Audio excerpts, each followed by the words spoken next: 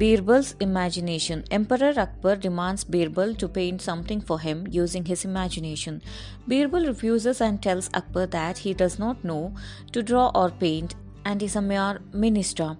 The emperor gets angry and threatens to hang Birbal if he does not produce a painting in 1 week.